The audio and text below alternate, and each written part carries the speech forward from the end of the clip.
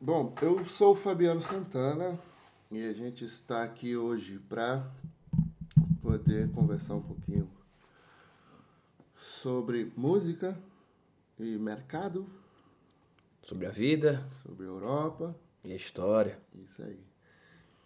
E hoje o convidado é o Diego Oliveira. Por favor, Diego, se presente.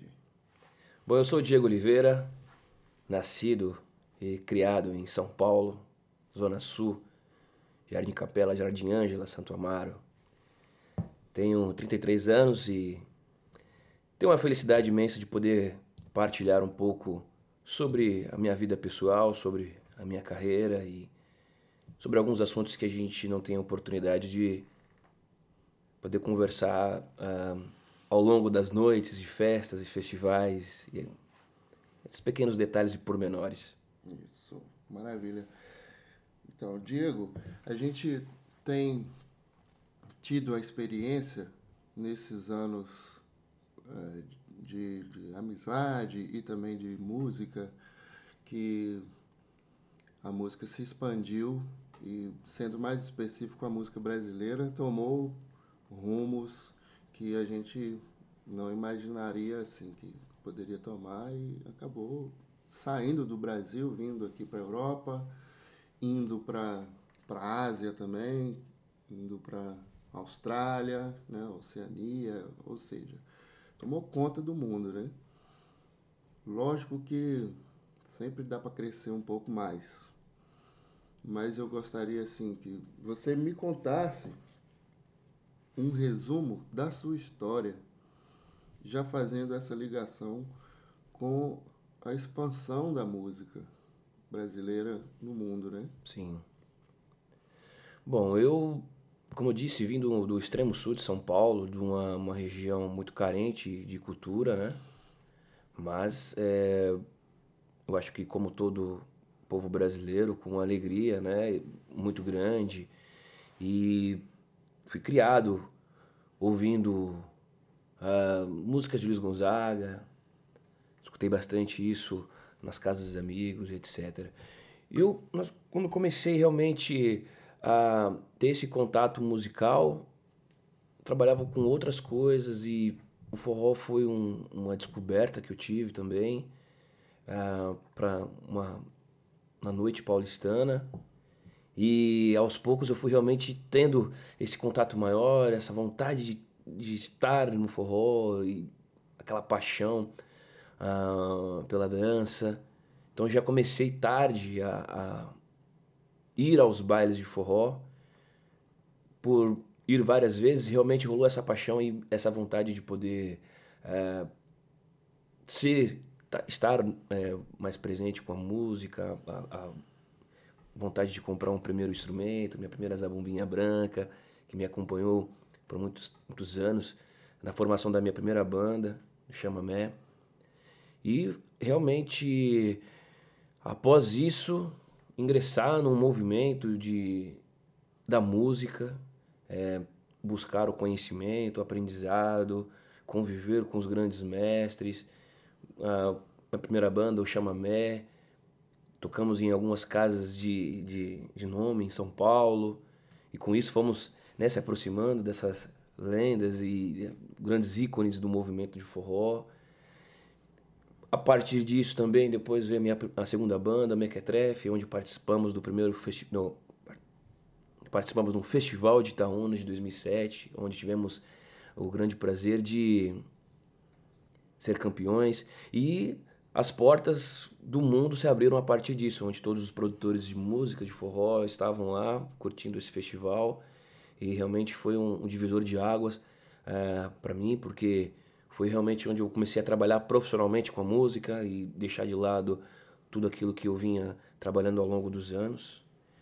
E hoje estou aqui na Europa. Resumindo, eu nunca imaginei estar aqui, fazer forró aqui, ou um dia poder viver de música do outro lado do oceano.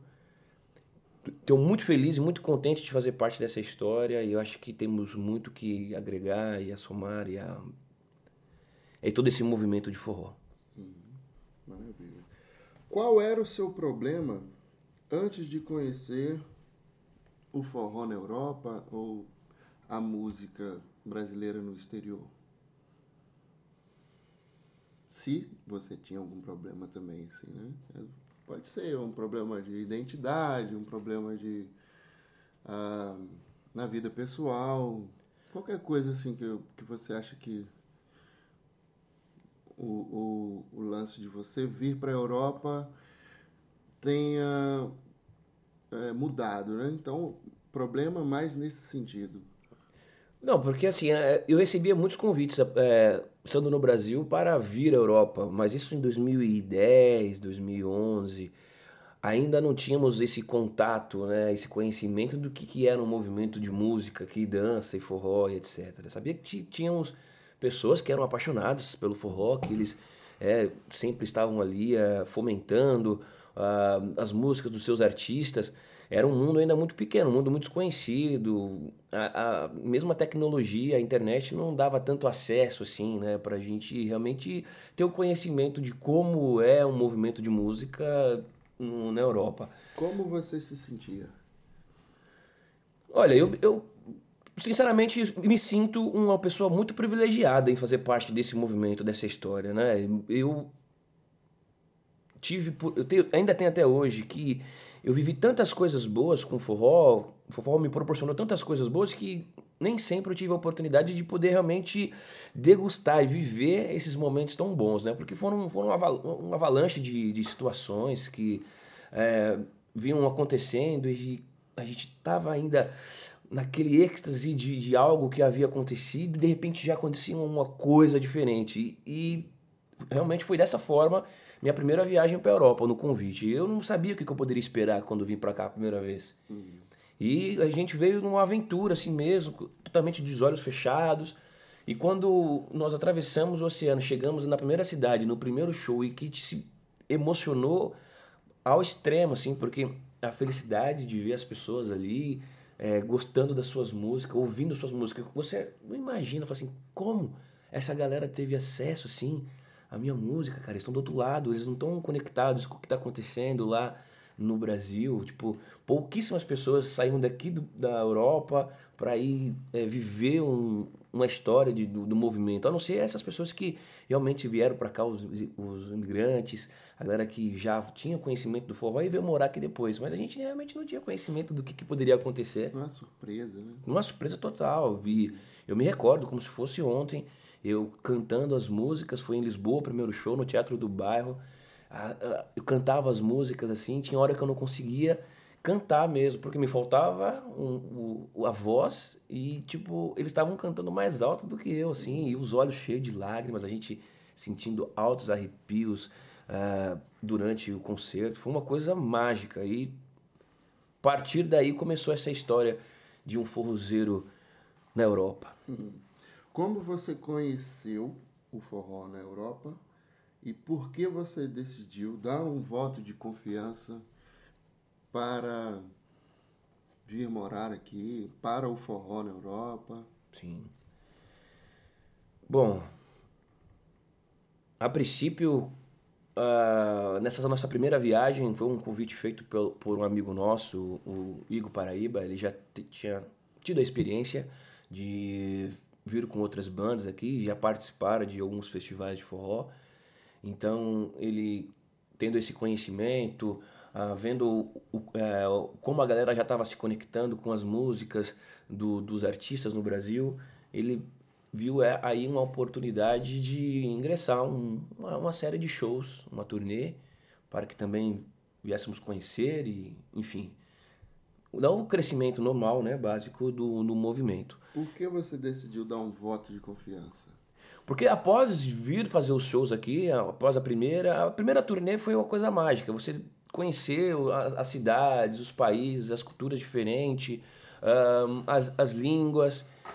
Eu já voltei pro Brasil após a primeira turnê, tipo, realmente muito apaixonado, assim, pelo que eu vivi aqui. Tanto na parte musical, mas na parte pessoal também, cultural, de poder estar nos países e ver como que funciona as regras, como que funciona o transporte, e tudo isso fazendo uma comparação diretamente com aquilo que eu vivi ali na periferia de São Paulo, sabe? A grande dificuldade que nós temos sempre de poder ter acesso a cultura, a entretenimento, toda essa situação. Então, quando eu voltei para o Brasil, eu pensei, pô, eu gostaria de um dia ter a oportunidade de poder viver aqui, né? Poder morar aqui, de poder aprender uma língua realmente diferente, de poder se encaixar na cultura e questão de conhecimento mesmo. Então, após a segunda turnê, em 2013, nós tivemos a convicção mesmo que as pessoas realmente eles conseguem ter uma qualidade de vida boa, bacana, na questão de educação, na questão de segurança, e é o que realmente a gente sente falta, infelizmente, no nosso país. Então foi esse voto de confiança, porque também eu conheci muitas pessoas aqui que trabalham a sério com o movimento, sabe? As pessoas realmente se dedicam, fomentam mesmo essa nossa raiz, eles vivem realmente. Então eu pensei assim, eu tenho uma parte musical que eu posso, de alguma forma, enriquecer também um pouco desse movimento que ainda é carente de bandas aqui. Na época de 2013, poucas bandas existiam, né? Então eu falei, Nesse cenário. nesse cenário aqui, na Europa. Era uma coisa ainda um pouco distante, uma banda em cada extremo do continente, etc. Então eu pensei assim, pô, eu gostaria realmente de ter a oportunidade de poder viver isso aqui e eu vou tentar. Me conte um pouco sobre as dificuldades que você teve ao começar a percorrer os países, não só na Europa, porque você também já esteve, né? A gente esteve, né, nos Estados Unidos, por exemplo. Você esteve também na Rússia, mas não aquela Rússia próxima aqui, né? Uma Rússia Um pouco mais distante. mais no interior mesmo, lá para nos cafundós da Rússia, vamos colocar assim, não pejorativamente, mas em questão de distância, né? No extremo mesmo da Rússia. Uhum. Então, assim, quais as dificuldades que você teve ao começar a trilhar a música aqui, assim, fora do Brasil, né? A música em outros países? De início mesmo é a língua, né? A questão de comunicação. Porque nós temos a ideia de que a música é uma linguagem universal, mas a gente realmente, para se comunicar, a linguagem é bem difícil. Idioma, né? Idioma, porque nós estamos um dia na Alemanha, outro dia nós estamos na França, e nós temos que sempre estar se comunicando através de um idioma, um inglês e tal, que também é uma língua que pouquíssimos temos o conhecimento lá no Brasil, né? A não ser, tipo, enfim. Eu acho que esse realmente foi a primeira dificuldade, porque eles realmente, grande parte, não entendem aquilo que a gente está cantando, né? Eles buscam conhecimento também da língua portuguesa, entender um pouco mais sobre as nossas músicas. Traduzem, né? Traduzem, colocam. Eu já vi várias vezes amigos imprimindo a letra original junto com a sua língua nativa para se familiarizar com a letra da música e até mesmo a questão de aprender mesmo sobre o nosso idioma e etc. Acho que essa foi a primeira dificuldade. Depois, lógico que clima, né? Por exemplo, na Sibéria, quando de fato eu soube que existia um forró na Sibéria, foi em contato com o Alexei, um professor russo e tudo mais, e ele tinha ido ao Brasil na época do carnaval, e eu perguntei, tipo assim, porque era um feriado, e todo mundo foi para Salvador, foram para o Sambódromo ver, e ele havia ido tipo com 20 e poucos russos para o Brasil pro carnaval, para ir para as casas de forró. Eles foram dançar forró, depois foram para Recife para dançar frevo, e eu fiquei realmente de cara com isso, né? Fiquei muito impressionado. E aí ele me disse: você não sabe do que eu tô fazendo um forró na Sibéria agora. Aí eu: como assim forró na Sibéria? Aí ele falou: e lá tipo é menos 30 graus, tem que usar um sapato especial para neve. Eu desenhei na minha cabeça ali, pô, imagina um cara dançando forró na Sibéria com menos 30 graus, debaixo de neve. Sabe aquela... Dentro do iglu. Dentro do iglu, tipo, pô, um pinguim do lado, tipo, uma coisa assim, a gente viaja, né? Mas realmente tive a oportunidade de conhecer, de saber realmente como que funciona, depois de tantos anos, um forró na Sibéria. E realmente é uma coisa de ter muito orgulho, esse trabalho que eles fazem, tipo, fiquei muito emocionado mesmo de poder ir pra Sibéria, tipo, uma das primeiras bandas de forró a irem lá fazer esse trabalho musical e o concerto e ver o quanto que eles também ficaram tão apaixonados por ter uma banda de forró por lá. Eu acho que também tem o lance de clima, por exemplo. Eu me sinto várias vezes como se estivesse num filme. Porque a gente tem a visão assim da Europa, quando a gente está no Brasil, pelo menos eu tive assim, né? Através dos filmes, né? Uhum. Que é o filme de Paris, por exemplo, aí tem aquela nevezinha caindo e aquele cenário bucólico. Se falar da Itália, né? Vai falar das comidas boas e, enfim, também de clima frio. Então, meio que a gente tem essa visão, né? De que toda a Europa é como se fosse É. com neve e gelo e cenários, né, de antiguidades assim. Então acho que o clima é isso.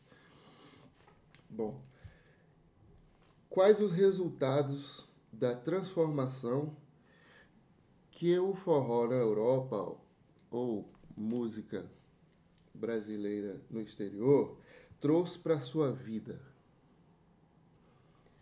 Olha, é aquilo. A primeira adaptação, né, ao lance cultural mesmo, acho que de certa forma, tanto profissional quanto musical, rola uma transformação mesmo brutal em questão de aprendizado, né? Acho que a gente tá aqui sempre aprendendo a se tornar ou ser pessoas melhores e assim a questão de transformação mesmo, pessoal e culturalmente tendo mais conhecimento sobre as coisas. Eu acho que a oportunidade de proporcionar uma qualidade de vida um pouco melhor para nossas famílias, conhecimento para nossos filhos é uma coisa que é muito importante. E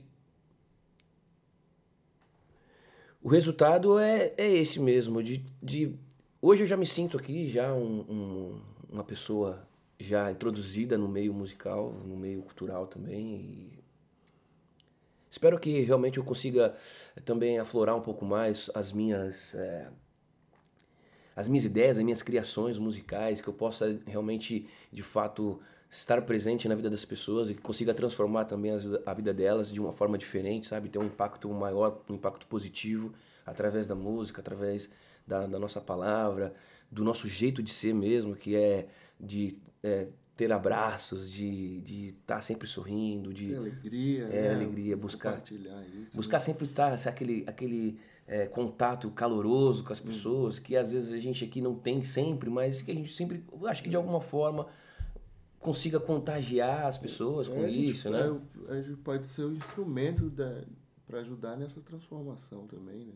Pois é, Não só a oportunidade para nós mesmos, assim, no sentido de, eu tenho a minha família morando aqui, e agora minha filha pode estudar, pode conhecer lugares, pode conhecer amigos e culturas, né? uhum, Não só para a gente, mas também para quem está no Brasil, para outros que querem vir para cá. A gente tem essa visão, né, de como a gente é um instrumento também pois é, para realizar essa transformação das outras pessoas, né? também. E é uma responsabilidade que temos sobre isso também, né? De sempre passar, de ser transparente, bem claro com as pessoas, como Uhum. que funciona. Uma vida de imigrante não é uma vida fácil, é uma vida também que requer uma responsabilidade, requer muito desafio. Você tem que sempre batalhar para vencer os obstáculos do dia a dia, mas é uma oportunidade que todos têm ou vão ter e nós estamos aqui para sempre, de alguma forma, conseguir ajudar as pessoas, né? E ser ajudados também. O que aconteceu na sua vida que você nunca imaginaria que seria possível após obter os resultados através do forró na Europa, através da música brasileira no exterior? O que aconteceu na sua vida que você assim nunca imaginaria?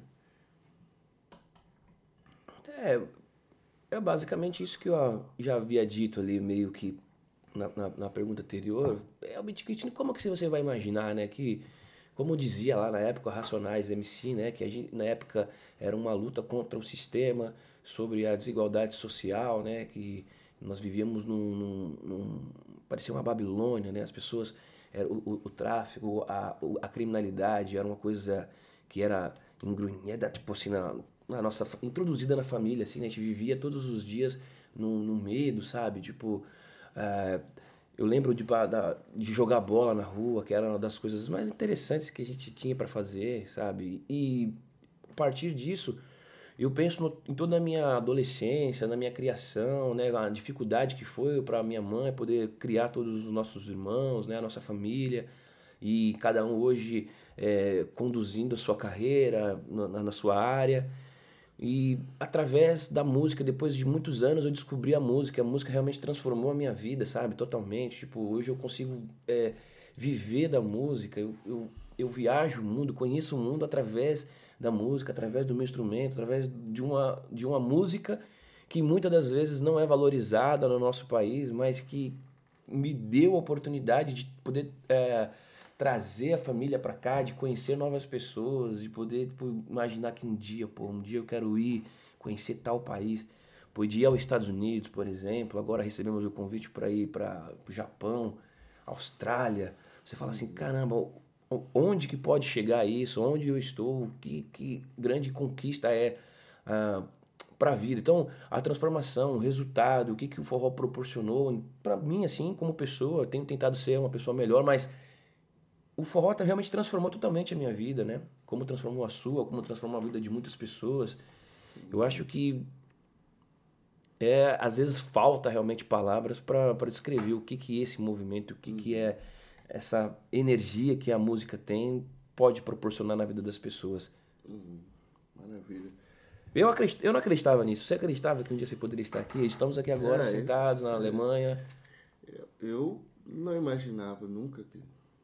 Na verdade, assim, eu observava, eu tive até convites anteriormente dessa minha vinda que, assim, eu não acharia que estaria aqui, né?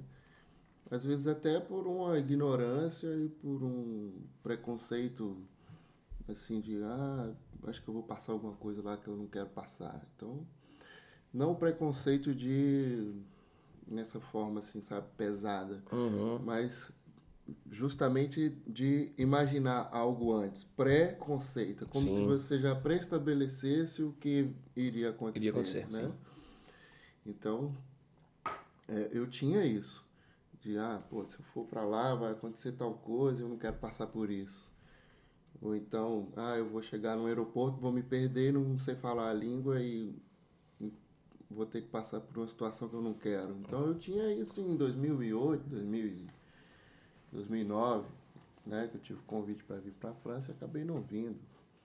Mas cheguei a gravar coisas antes que vieram para cá e, e me fizeram já saber que estava rolando um movimento aqui, né, nas casas de show. Então era isso que eu não imaginava, de realmente poder viver de música, principalmente um gênero específico que não é tão valorizado no Brasil. Então, isso aí eu não imaginava. Né? Eu imaginava que eu poderia chegar aqui e ter que trabalhar com sertanejo, que está mais na, Na na, alta, na alta, né? Tá mais na mídia, mais no mainstream, assim, sim. né? Mas acabou que virou o contrário. Eu, eu consegui realmente ter essa certeza, não só através de números, como através do dia a dia, de ver que o forró se expandiu, que a música brasileira tomou conta também de alguns segmentos, né? Você vê Estados Unidos, tem lá um festival fomentando isso, em Boston, em Nova York e até uma parte do Canadá, né? Não só em festivais, mas tem também música e shows ao vivo e eventos assim em outras cidades, né? na Flórida, na Califórnia. E aí vem Rússia, que eu também passei por lá, né? Estive em São Petersburgo. E também tive convite para o Japão, já 3 vezes já, mas, por exemplo, que eu não imaginava. Eles me convidaram para ir para o Japão, mas o passaporte tem que ficar retido 10 dias para eles fazerem o visto. E eu não podia deixar meu passaporte esses 10 dias porque eu tinha que ir para Portugal, saindo da Alemanha. Sim. A gente não imagina isso, nunca na vida. Não vou poder deixar meu passaporte para o japonês fazer o visto, porque eu tenho que viajar para Portugal. Pois é. Sabe? Para tocar forró. É tipo isso. Então, essas coisas. Vamos fazer agora um convite para a galera? Sim, claro. Curtir a sua página? Exatamente. Qual convite você tem especial? Tem CD novo? Tem CD novo presente, gravado agora entre o final e o começo do ano de 2018 e 2017, 2018. É um CD muito especial porque fiquei um tempo sem gravar também, né? E eu estava realmente num processo de desbloquear a mente para estar de novo num estúdio, sentir esse prazer de gravação, de criação novamente. Realmente tive umas experiências muito ruins e eu precisava realmente dar eu acho que esse tempo para a mente, vencer os meus obstáculos internos para que eu conseguisse fazer música nova, ter essa felicidade, porque é uma coisa muito prazerosa, né? Quando você começa a gravar, né? A sua mente, ela vai aflorando, você não para de pensar, não tem criando sempre, mesmo dormindo, mesmo em qualquer lugar, tudo vira um motivo de você pensar ou de criar alguma coisa. Isso eu acho muito importante. Então gostaria de convidar todos a irem às minhas redes sociais, né? Onde temos uma conexão e um contato maior hoje, que é o Instagram. Tá lá como Diego Oliveira Forró, Facebook, Diego Oliveira Forró também, e também o meu canal no YouTube. A partir de agora, né, temos esse desafio também de poder gerar e criar mais conteúdos para as pessoas que gostam e que nos acompanham, nossos fãs. E para aqueles também que não têm ainda conhecimento desse meio musical. Então que nós possamos também ter essas conexões em outros estilos musicais e criar e tá sempre dando às pessoas, presenteando com conteúdo, com música nova, com música boa. Maravilha. Então é isso, Diego Oliveira Forró, nas redes sociais, tem um site também? O site está em construção, em breve estará lá, diegooliveiraforró.com. Maravilha. E para shows? Entrar em contato através do e-mail, que também está lá disponível no Instagram, em todas as redes sociais. Tem um telefone de contato diretamente de Portugal, que é o 351-967-289-589. O e-mail para contato também. E também através das redes sociais, Instagram e Facebook. Tá. Então vamos encerrar o nosso podcast. Quero deixar aqui o meu agradecimento a você, meu amigo querido, que a gente está sempre junto também, tocando, fazendo shows, fazendo turnês. Aquela parceria boa, sempre né? muito bom, conhecimento, sempre um aprendizado muito grande, dividir experiências com você. É um cara também que tá sempre conectado com as coisas, com as histórias. Eu acho que a sua vinda para cá também fortaleceu muito um elo e